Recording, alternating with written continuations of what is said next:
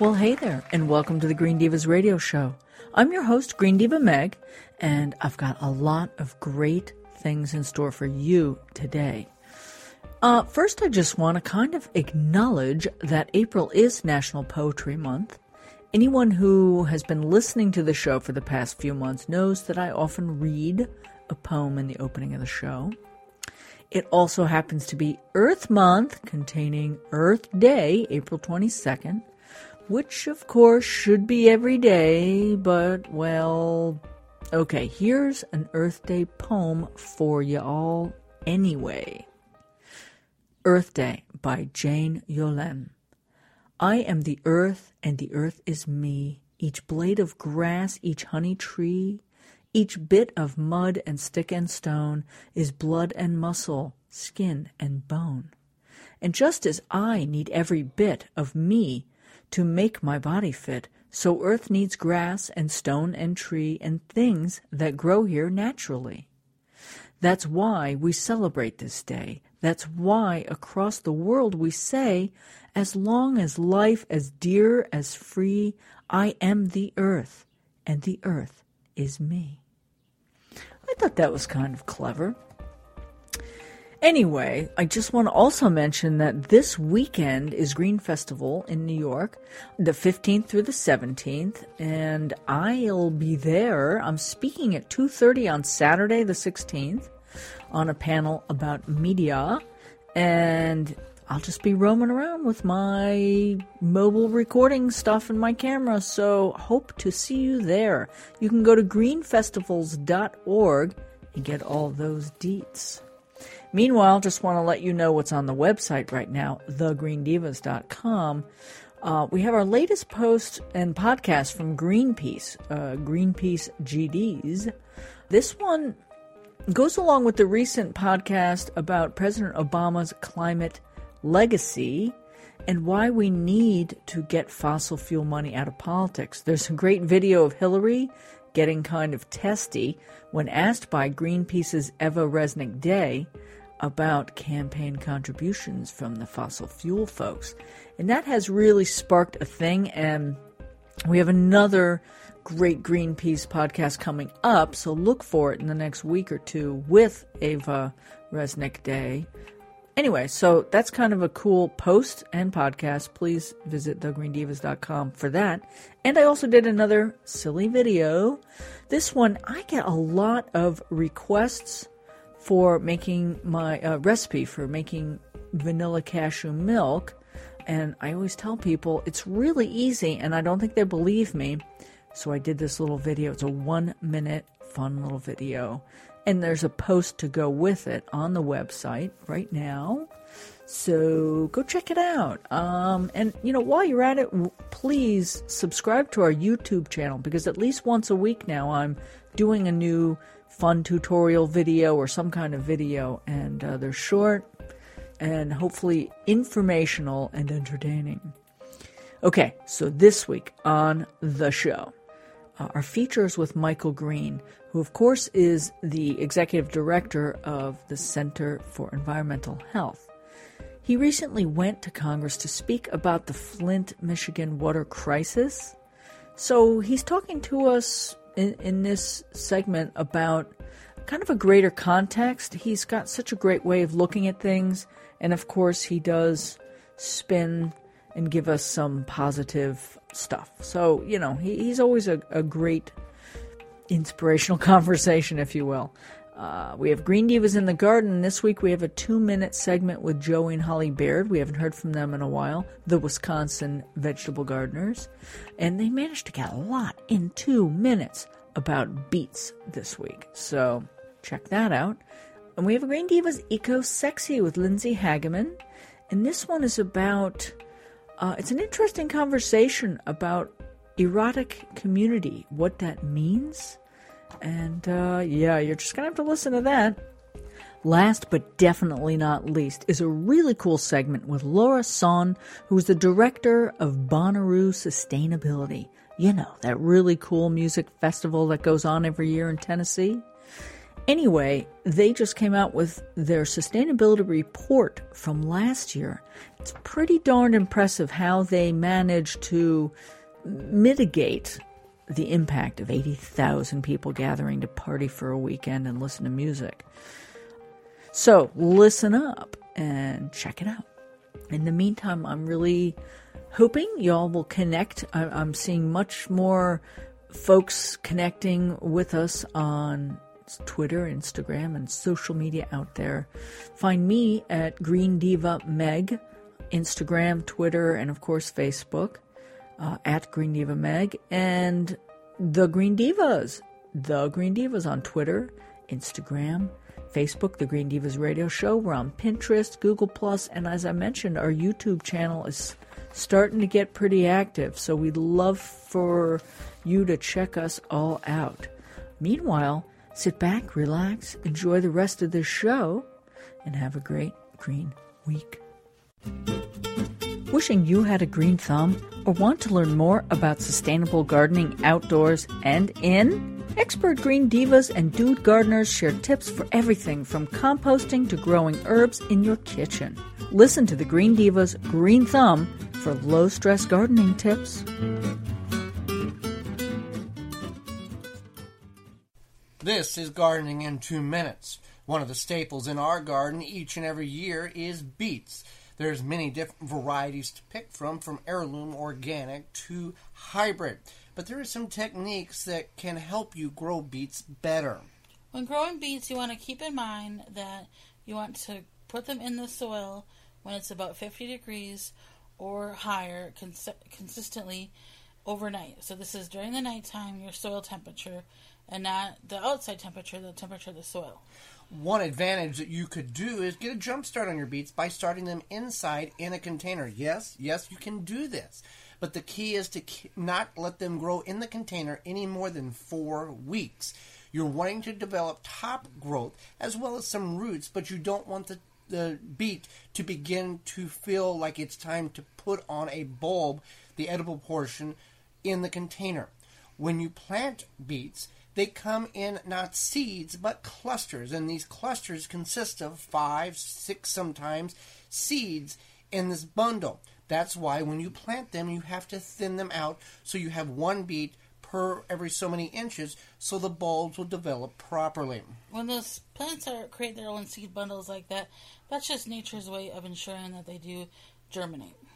Beets will typically take 40, 60, 70 days based on your variety, and you can also eat the beet green tops if you so choose to. There's a variety of different ways to make these edible and eat these, from pickling to roasting to even fermenting.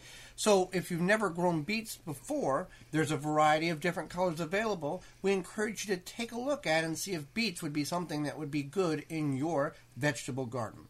For more information on beets, our weekly video production, as well as our free downloadable digital quarterly magazine, you can find all that information at the WisconsinVegetableGardener.com. For the health-conscious organic gardener worldwide. For Gardening in 2 Minutes, I'm Joy Baird. I'm Holly Baird.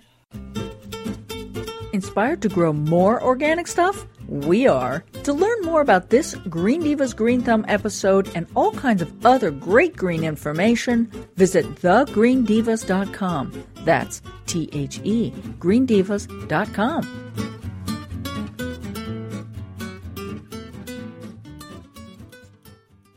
Earth to earth, ashes to ashes, dust to dust. It's a prayer used for cremation burials, but more and more people are adding ashes to trees. More about that after this.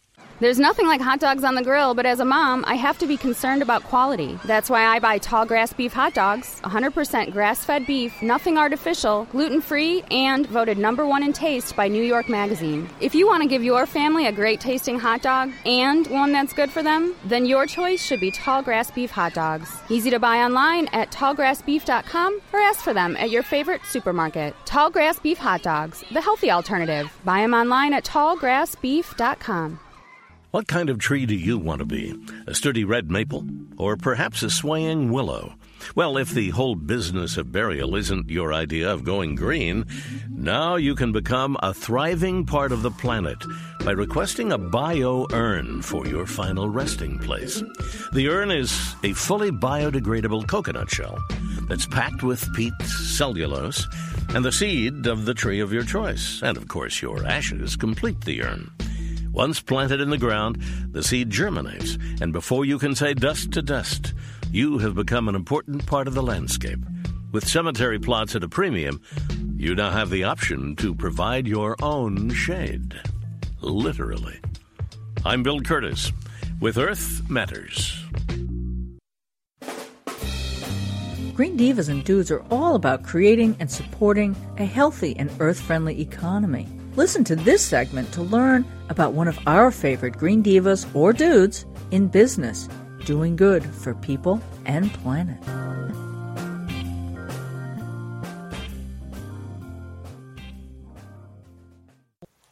All right, this is a really cool segment here, and I mean, like, excessively cool.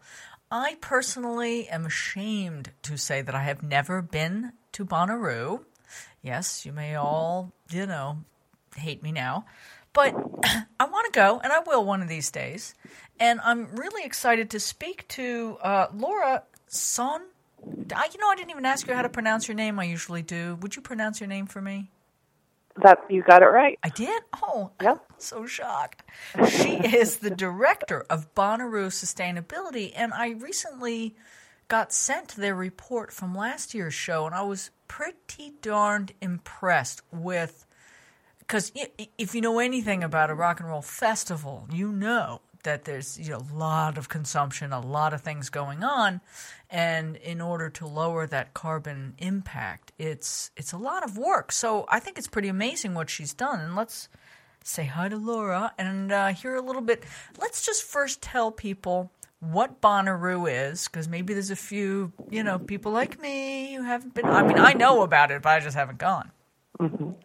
Yeah, so Bonnaroo is a music and arts festival that takes place in Manchester, Tennessee. And we have about 80,000 people that come every year. It's a primarily camping festival, and this will be our 15th year of having the show. Yeah. I can't believe that. I mean, I really just, I just can't. Time is whizzing by here. And y'all really attract some wonderful, the top artists. Want to talk about maybe, who was there last year and who's expected, drop some names? Yes. This year we'll have Pearl Jam, Dead & Company, and LCD Sound System. In the past, we've had everyone from Elton John, Paul McCartney, Jay-Z, The White Stripes, Wilco. Wow. So there are 5 stages, and we have about 150 bands each year. And we get fans that come from all 50 states and a number of countries as well. Yeah. So It's a party. It's a musical party. And how on earth do you take care of 80,000 people?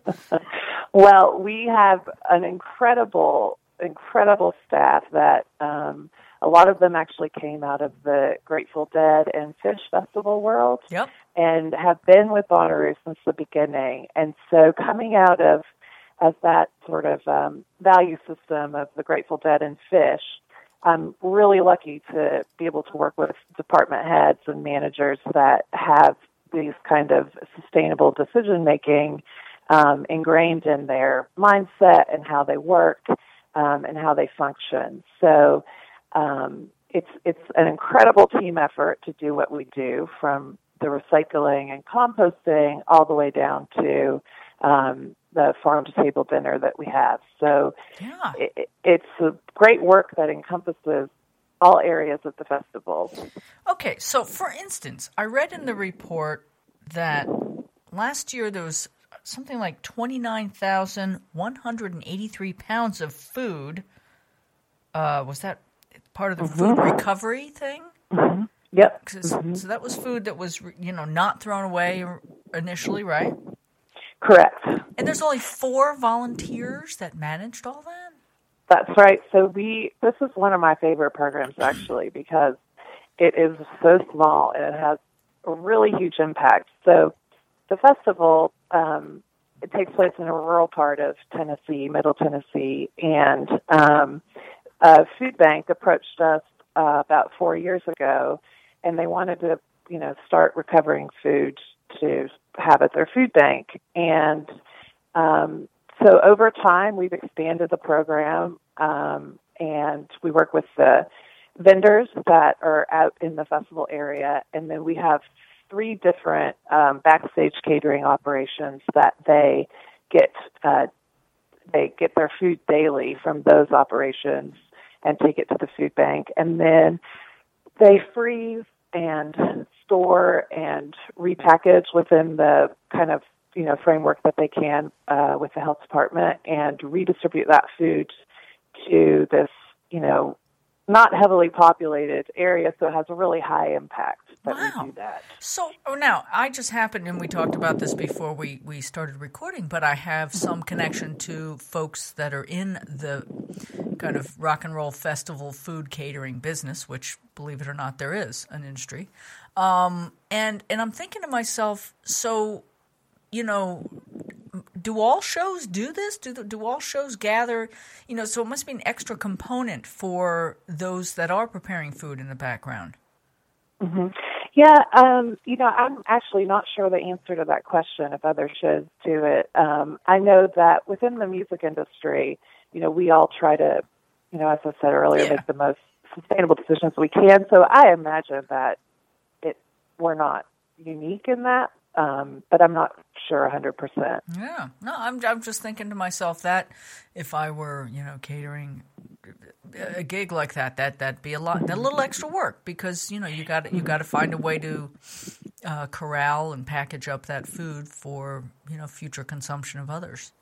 Mm-hmm. Yeah, and we work with them to make it as easy as possible, obviously. But yeah, luckily, the companies we work with are on board to support the work. And then the food vendors, they like to lead with as little possible, so it helps them out to sort of lighten their load as they're leaving site. Sure. So you also, it looks like you work also pretty hard to make sure that you're sourcing most of the food locally. There were some very large numbers of pounds or millions of pounds or whatever of food that was brought in from local sources.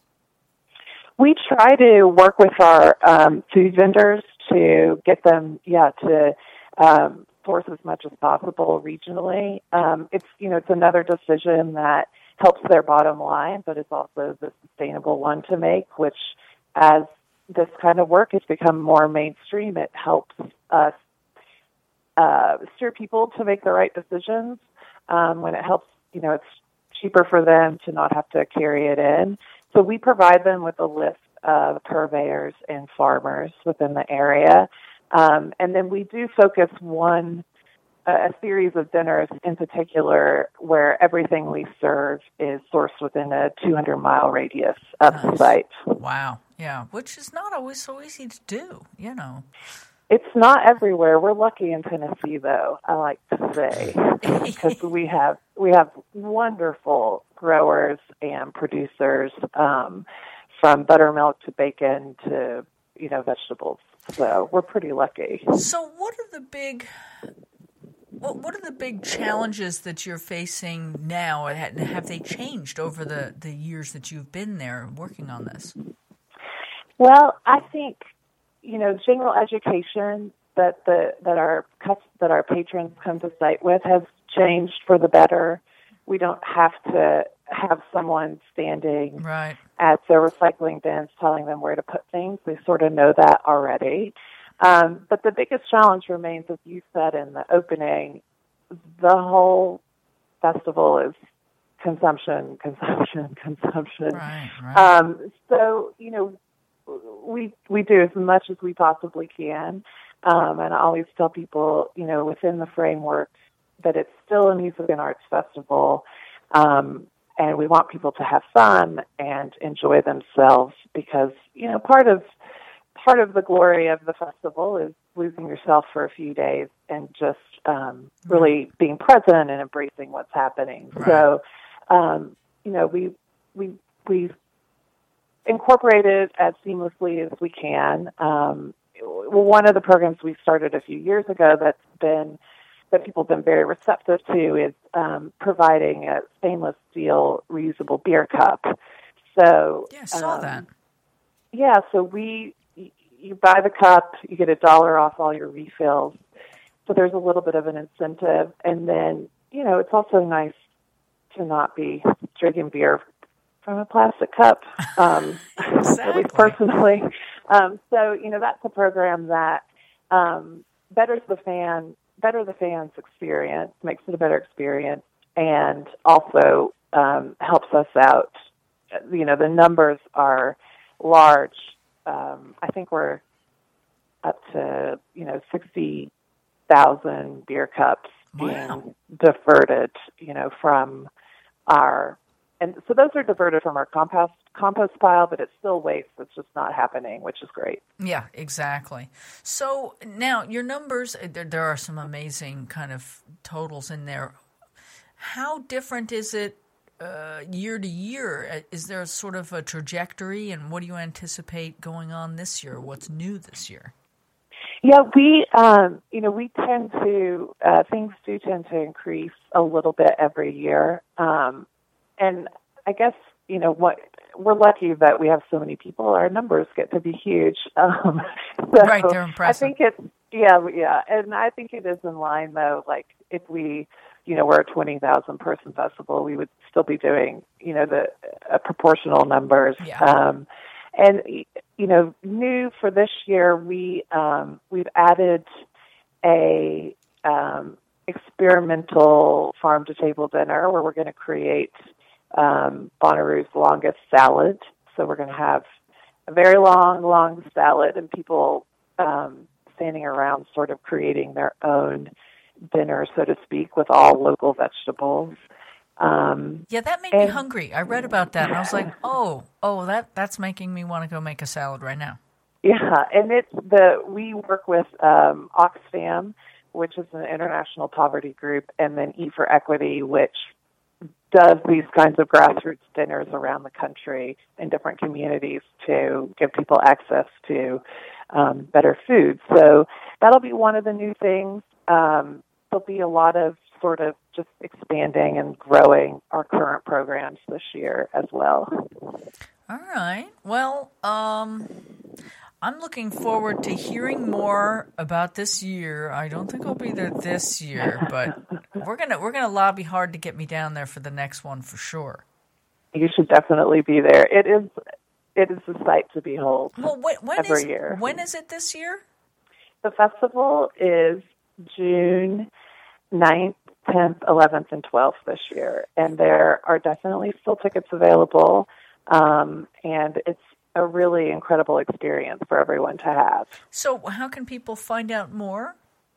Just go to Bonnaroo.com, and all the information's there. There are a number of ways to experience the festival, and all of them are phenomenal. Well, thank you so much for taking some time out to speak with us today, and keep up the good work. We'll talk again. Thank you. Thanks for taking time for us as well. To learn more about this Green Divas and Dudes in Business segment, and find even more about low-stress ways to live a deeper shade of green, please visit thegreendivas.com. That's THE greendivas.com.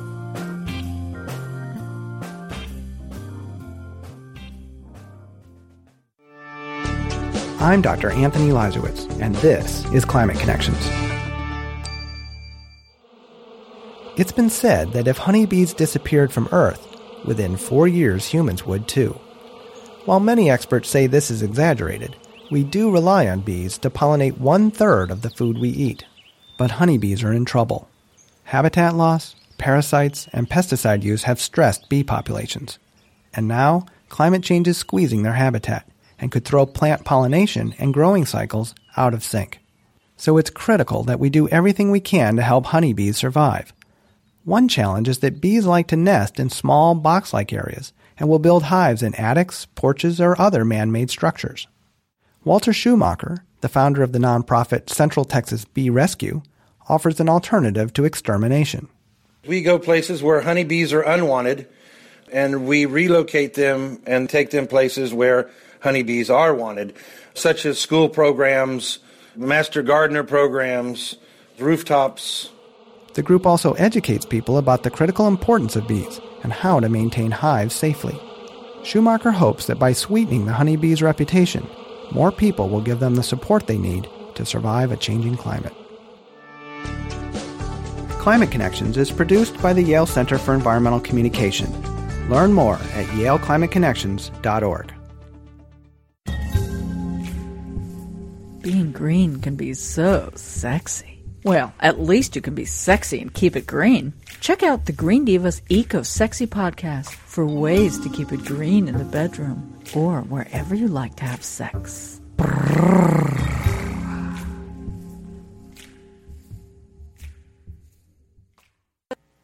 So we have another segment with the lovely Lindsay Hageman, who is the co-editor of Ecosexuality. She's also a co-creator of an event, an annual event called Ecosex Convergence. I think I read my handwriting right, which is out in Washington State in an intentional community that she lives and participates in. Hi, Lindsay. Hi, Megan. It's great to talk to you again. So today we're going to talk a bit about cultivating erotic community and partnerships, partnership with the earth, and what that means. So give us an idea what that means. Sure. So in the last segment, we talked about the idea of erotic energy as renewable energy and how we can connect our erotic bodies on a daily basis with the earth and then share that energy with those in our lives and the projects that we care about and with the earth itself. And now one of the questions that arises out of that, I think naturally for a lot of people, is, okay, I'm cultivating this erotic energy, I'm feeling connected and embodied with the earth. Now, who do I share this erotic energy with? Right. Who do I, it's such a precious and lovely part of myself. Who do I share that with? And basically what I'm proposing, something that I practice, is reclaiming my own sexuality in the name of the earth. And I have found that to be extremely empowering when I no longer let my relationship or my relationships and my relationships to my body and to my desires and to my sexuality be defined by the consumer culture, but instead having my relationship with the earth define how I feel about my body, who I want to share my body with, and how I express those desires. Okay, interesting. And so how does that look? How does that manifest for, maybe for you or what you've observed in other people who have been able to sort of connect this way? Yeah, I'd say first it really starts as a solo journey. Right. And arguably it needs to, sort of in understanding what one's own relationship is with the earth and with life itself. Right. And then from there, for many, it evolves into including other people. And so I think about how sexuality is really, or how we share our sexuality is more than a statement of personal attraction, if you will. Right. I feel that it really holds in it the seeds of spiritual expression. And it's the soil, if you will, within which the roots of revolution can grow. People talk about the idea of intimacy politics. Oh, right. And then intimacy politics recognizes relationships, human relationships, and how and with whom we relate as the core unit of human culture. And so in how we share our lives with one another and with whom we share our lives really is a source of significant cultural change.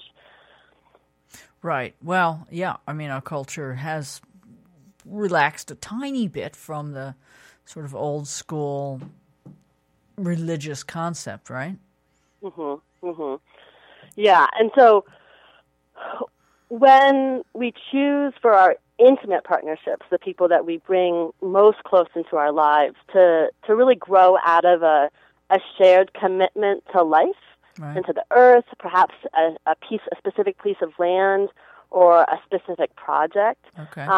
When we choose for our intimate partners to also be individuals who are working towards a shared vision of a regenerative culture or a gift-based economy or a culture that's based in ecological values, that we are aligning that very core creative energy with our values.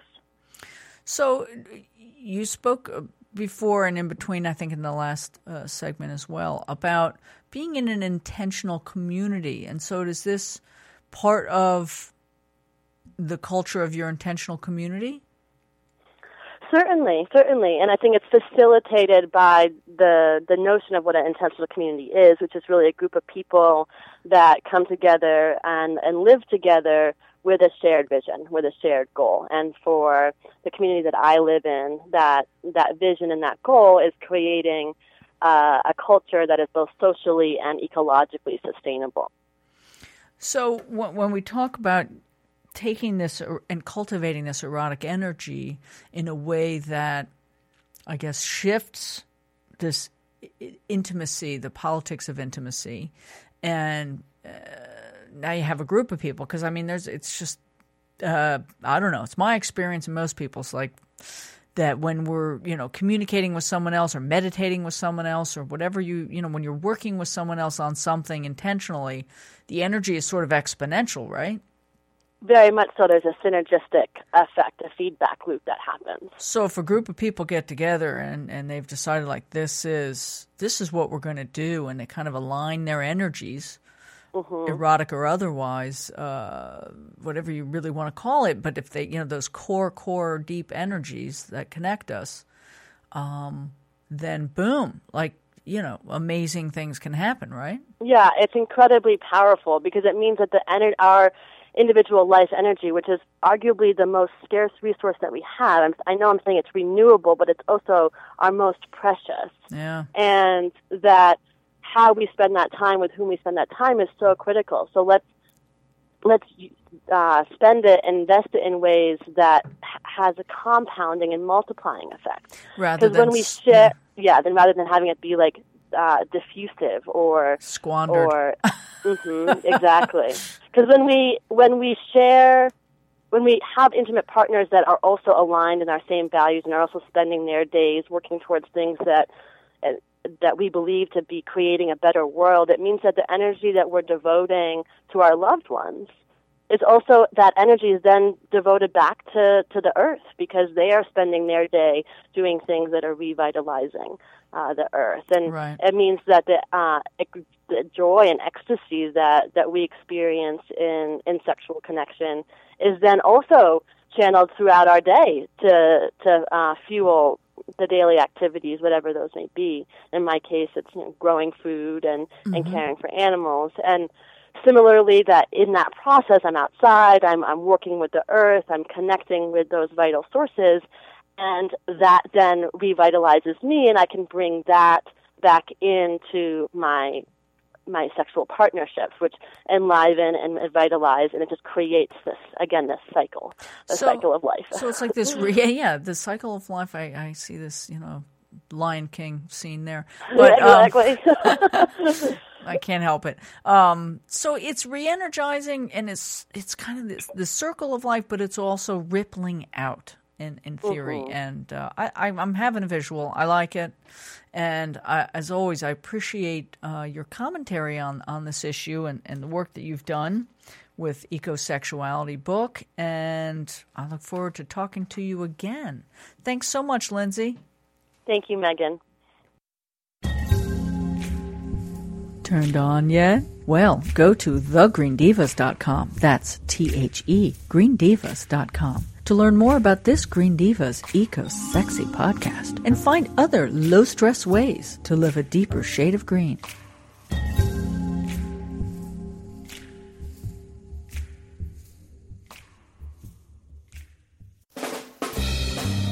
I'm Ed Begley, and you're listening to the Green Divas radio show, the entertaining source for low-stress ways to live a deeper shade of green and take action for the earth.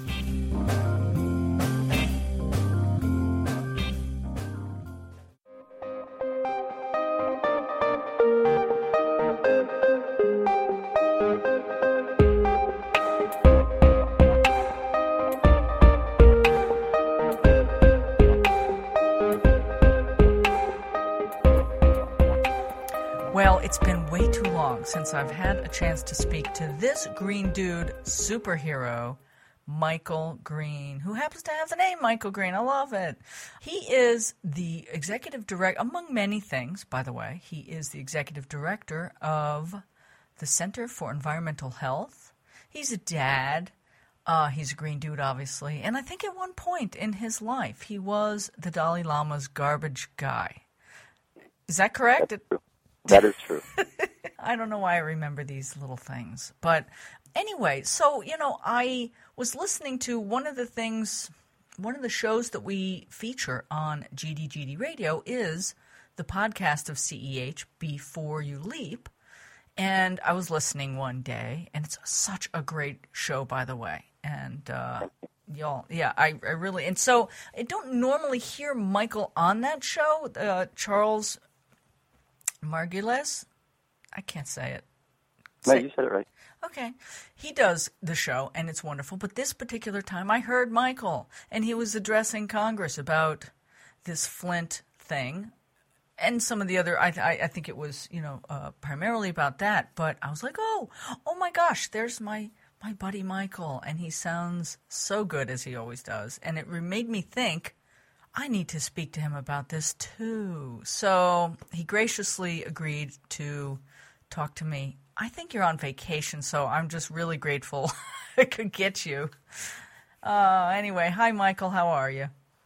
Hi, I'm good. Thank you for saving me for a few minutes from my kids beating the crap out of each other. Oh, yeah, it's always entertaining on vacation, right? You need a vacation from vacation. Mm-hmm. So this Flint crisis is, you've been working on things like this all along, but it's raised awareness for people because it is a crisis. And we thought we'd use that as a backdrop to kind of introduce some other ideas that you have, but let me just shut up for a minute and listen to you. First of all, I love your show. You're so awesome. I even the episodes I'm not on, but I'm on. And I want to give a little context. 10 years ago, I got married in New Orleans, 8 months after Katrina. Nice. And in our preparation for that wedding, we went there a few times shortly after the storm, and I got to tour the most affected communities. I got to go with scientists and discover what were the long-term potential health implications, such as all the new lead deposition in the soil, and I was deeply moved by the fact that the communities that were most harmed were the same communities that are most frequently harmed by other environmental health hazards. Right. And those low-income communities of color were not especially harmed when Katrina hit by accident. Mm-hmm. It wasn't a coincidence. What it was a manifestation of infrastructure that is designed to perpetuate disproportionate impact for some communities over others. And those communities are the ones that have less political power, right. And those are usually low-income communities of color. Yeah. So why do I tell that story? I tell that story because Flint isn't a one-off. It's got to be seen in the context of how is it that this happened, that this community has now these thousands of children who are potentially at neurological risk forever.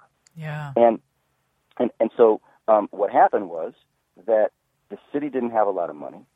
The state didn't want to invest. And then the state made some really big errors that they wouldn't have made in an environment, in a situation where that community was more well-resourced. Yeah. So when they tried to exclude the CDC scientists because they were fighting over turf, well, that wouldn't happen in an affluent community. The turf battle between the state folks wanting to say, no, we got this, would have been trumped by the outcry of a community that would have been more likely to have been heard. Right. So that's this big context, and that's like, that requires change at the meta level. Yeah. The other thing is that prevention is much more affordable than fixing massive problems like this. If you just look at it from a fiscal perspective, not to get to the kids yet, it's so much less expensive to prevent crises like this than to try to deal with them after. Yeah. So when we're looking at the solution is that we're going to have to now invest a ton of money in pipes all around the country that don't have lead in them. Right. And right now, we got to start with schools. So if you look at Baltimore, they've been having bottled water in the schools since 2007. And the reason they're having bottled water is because they decided it was too expensive to fix the pipes. Oh, wow. So we're a little bit in a pickle around these issues. But that's the meta. A little bit of a pickle. Oh, my God. Bottled water that's crazy.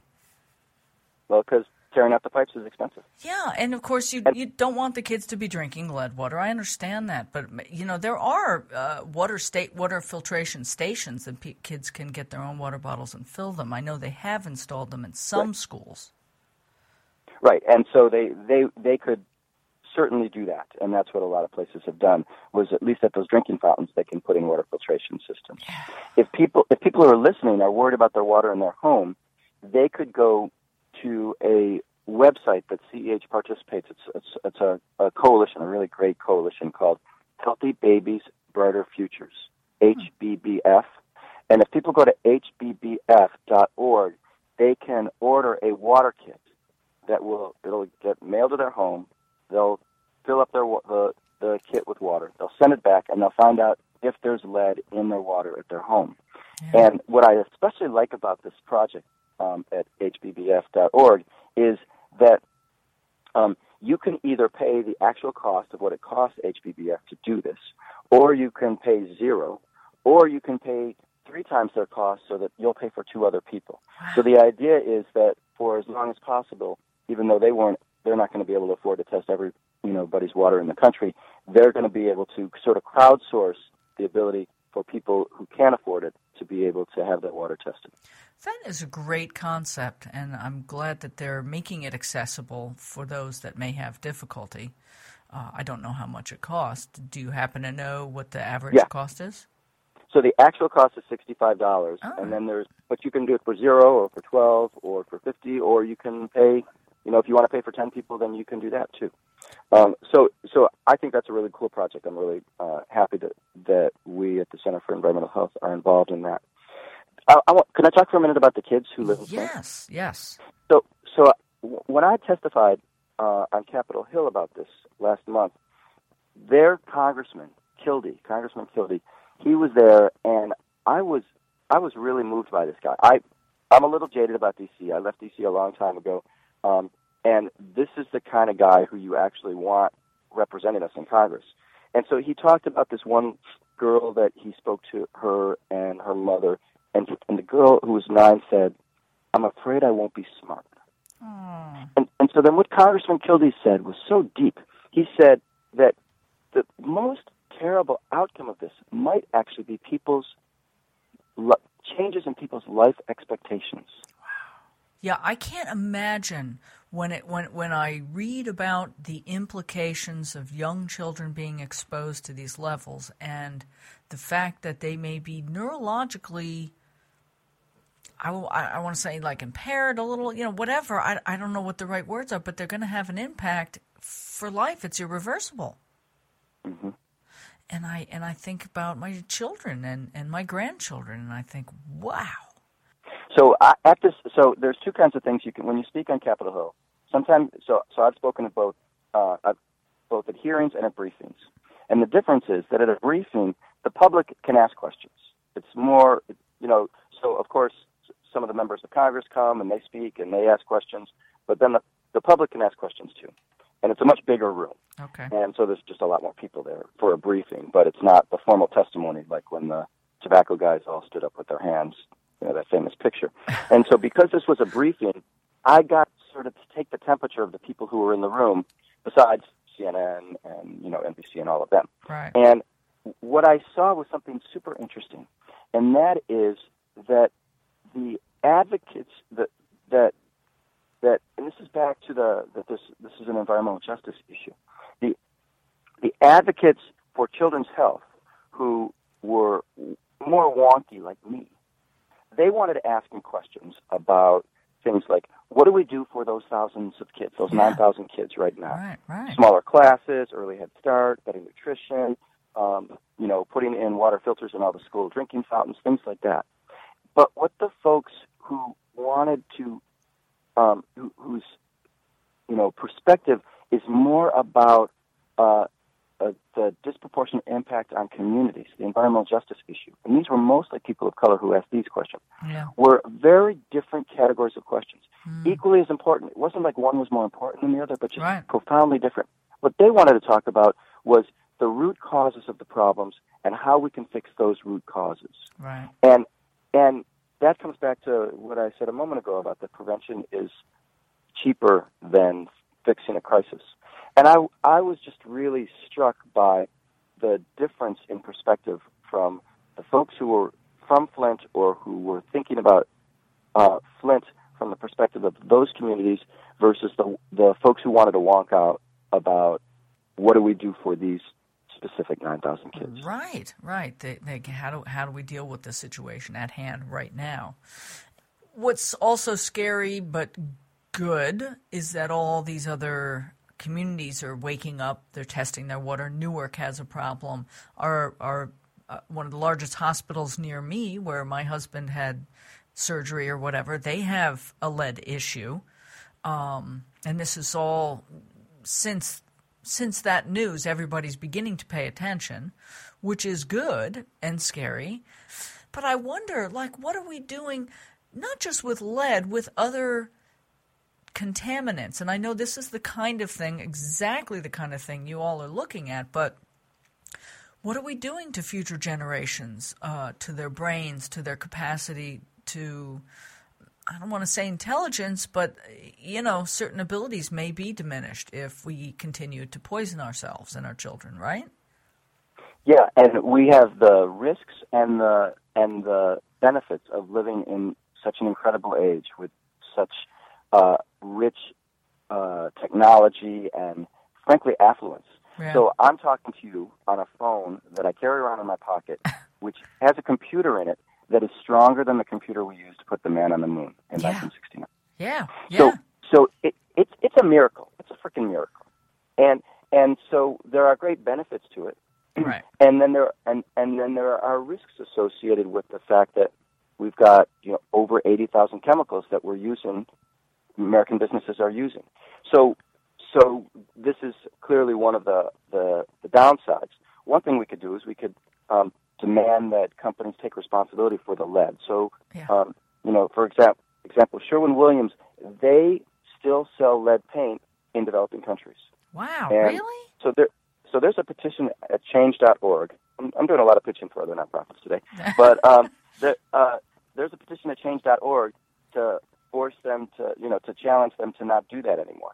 And so people can go there and they can actually have an impact on protecting kids from lead. I just can't believe. Wait, I'm just still astonished that there's still lead paint going out in the world, even though we know it's not good. Well, what they say is that it's not for sale for residential consumers, but they also know that that's not true. Right. And they know that, especially when you're sending it to a developing country, if they ship a container with 10,000 cans of paint, they don't know where that paint's going. Right. So I mean, they've got sort of a cover your ass kind of angle for a response, but in reality, it's just that they just want to make another quick buck before the party's over. But I feel like I've talked about some negative stuff. Can I tell a positive story? Yes, please. Totally related. So I noticed on your website that Jessica Alba, who's one of the founders of the Honest Company, was also on the show. Yeah. And we are doing this project with her company, with the Honest Company, that is really cool. And what we're doing is we're educating child care centers about how to eliminate toxic chemicals from that environment where those toddlers and babies are. So my wife and I both work full-time, which means that I took 3 months off when each of my kids was born. She took 3 months off when each of our kids was born. And then at 6 months, they went to preschool or to child care. Mm-hmm. And in that environment, and there's tens of thousands of these facilities around the country, and some of them are just in someone's home with 6 kids, like where we sent ours. Where my grandchildren go, yeah. Mm-hmm.